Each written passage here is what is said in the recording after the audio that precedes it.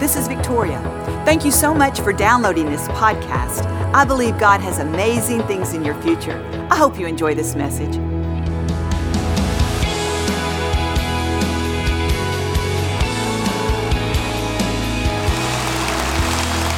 I want to encourage you today that God has great purpose for your life.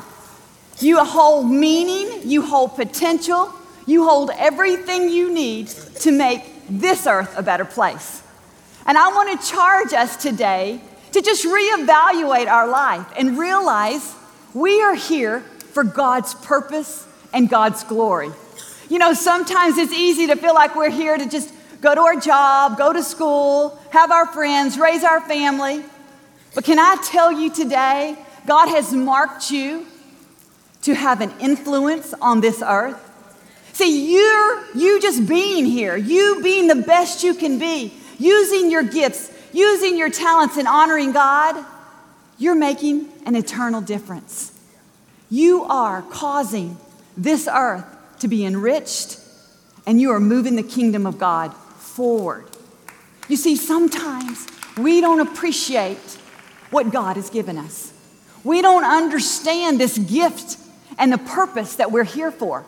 And I believe when we shake ourselves and we say, listen, I'm not here by accident.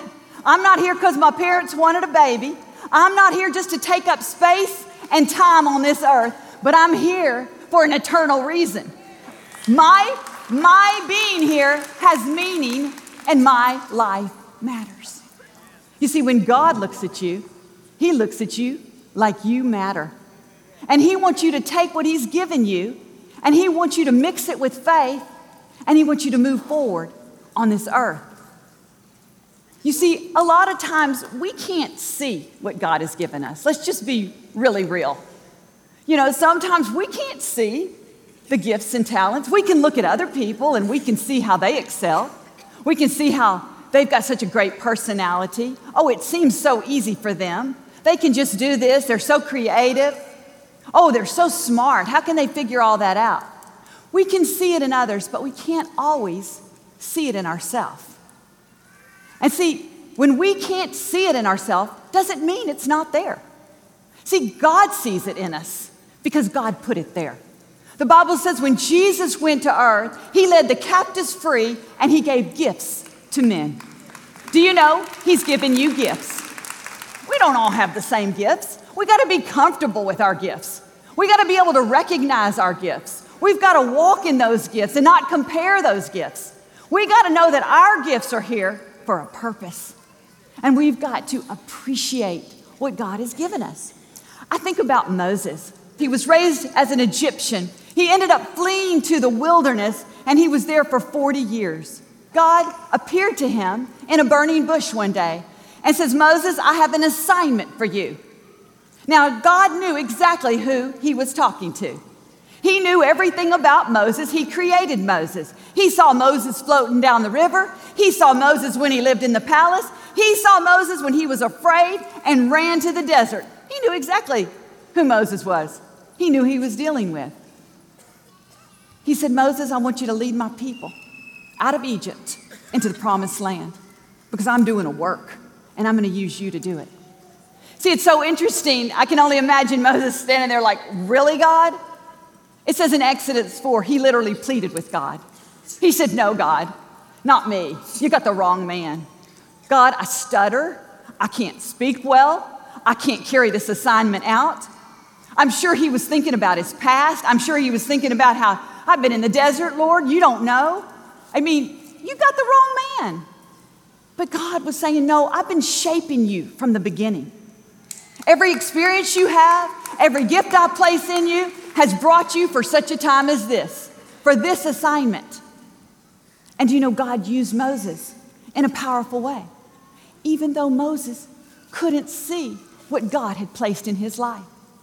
I find it very interesting in Acts 7:22. Hundreds of years later, after Moses was dead, this is what the writer of Acts wrote about Moses. It says, Moses was well educated in all the wisdom of the Egyptian, and he was powerful in speech and action. Moses was powerful in speech and action. That was a far cry from what he thought about himself. It was a far cry from what he was telling God. See, isn't it interesting? What he couldn't see in himself, God had others see.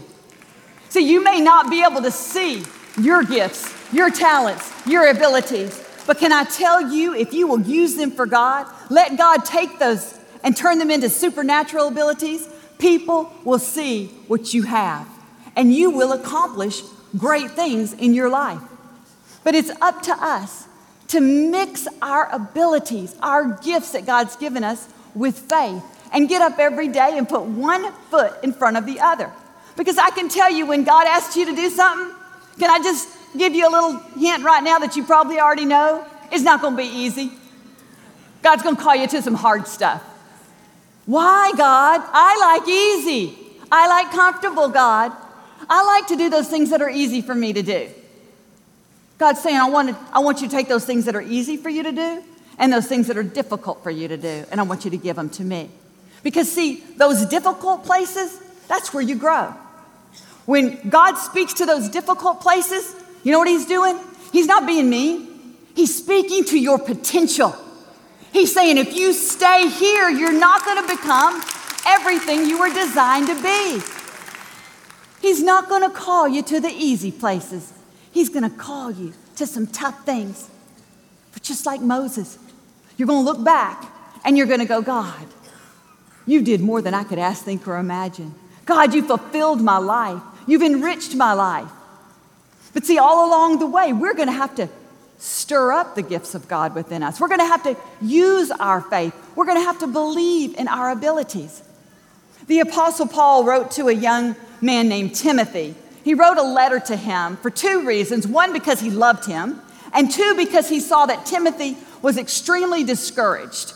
He was facing some situations, and he did not feel like he had the ability to carry out what God had called him to do. In fact, his mentor, Paul, was in prison, the mastermind of everything, and he thought, oh my gosh, am I ever going to see Paul again? I mean, I need Paul. Have you ever needed someone? Can you come with me? I'll do it if you can come with me. That's probably how he felt. Paul, where are you? I cannot do this by myself. I'm young. You see, but Paul wanted him to know this, that he could. So Paul said, there's a combination, a winning combination. I want to tell you about it. So he wrote him a letter. And he said, Timothy, I'm writing you this letter to remind you to stir up the gifts of God within you by faith. But since it's Mother's Day, can I back up in that letter and just tell you one thing that Paul said to all of you mothers out there? I don't want you to take this mother to heart, because I really believe this is what God's saying to you today. He's saying, he wrote this, he said, Timothy, I see the faith of your grandmother and of your mother. And the faith that they had, I'm sure, lives in you. What a compliment. I mean, for a mother, that's a very good compliment. If you see that I was a good example to my children. He was saying, I see that you came from a good example. You've learned how to live. But then he said this, Paul, I believe this faith lives in you. So it's time for you to use your faith and stir up your gifts. I think in essence, he was really giving those mothers the greatest compliment in the world. He was charging their son to say, don't live off your mama's faith. That's great that you have an example, but it's time to find your faith. And it's time to mix it with your ability, because you've got a job to do. You see, the breath of encouragement is the greatest gift you can give someone's child. To say, find your faith. You see, my dream would be that my children would find their own faith. Yes, I've been a good example, but they would find their faith, and they would mix that faith with the ability and the gifts that God's given them. And they would charge into this world, having a positive effect, an eternal result on this earth. See, they're not here by accident, and neither are you. They're here for a purpose. You're going to go through many different seasons of life. Don't just do it thinking you're getting through it. Do it with purpose and destiny. Stir up the gifts. You are making waves everywhere you go for God. You have an assignment. God needs you. Your life matters. Invite Jesus into every area of your life. Invite him into your boat, so to speak. You see, the first time that Jesus met Simon Peter before he changed his name, he had never met him before. Simon Peter didn't know Jesus. Jesus came walking up because the crowds were following him. And Jesus needed to push back a little bit from the crowds. He saw Simon Peter and his crew over there washing nets because they'd been fishing. Their boats were on the edge of the water, and Jesus said, I need to get in your boat, Simon Peter. He said, you need to push me out a little ways. And Simon Peter let him in his boat, and he pushed him out. And Jesus said, I need to get in that boat because, see, what I need to do is continue the work that I am doing. He was preaching to the people, but he needed a little bit of break. So he needed to get in Simon Peter's boat so he could finish the work. Now, Simon Peter's boat, you know what it represented? It represented his office. It was his vocation. It was his livelihood. He could have said, no, wait a minute, man, that's my boat. Can't get in my boat. That's only for fishing. You know, it's real interesting. The day that Simon Peter let him in his boat, that job that he had, that fishing job, it became more than a job. It became a calling.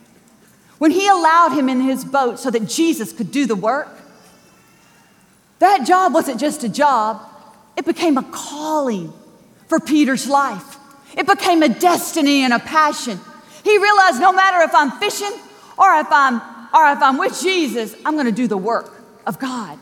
You see, he was a fisherman, but that calling changed him into a fisher of men.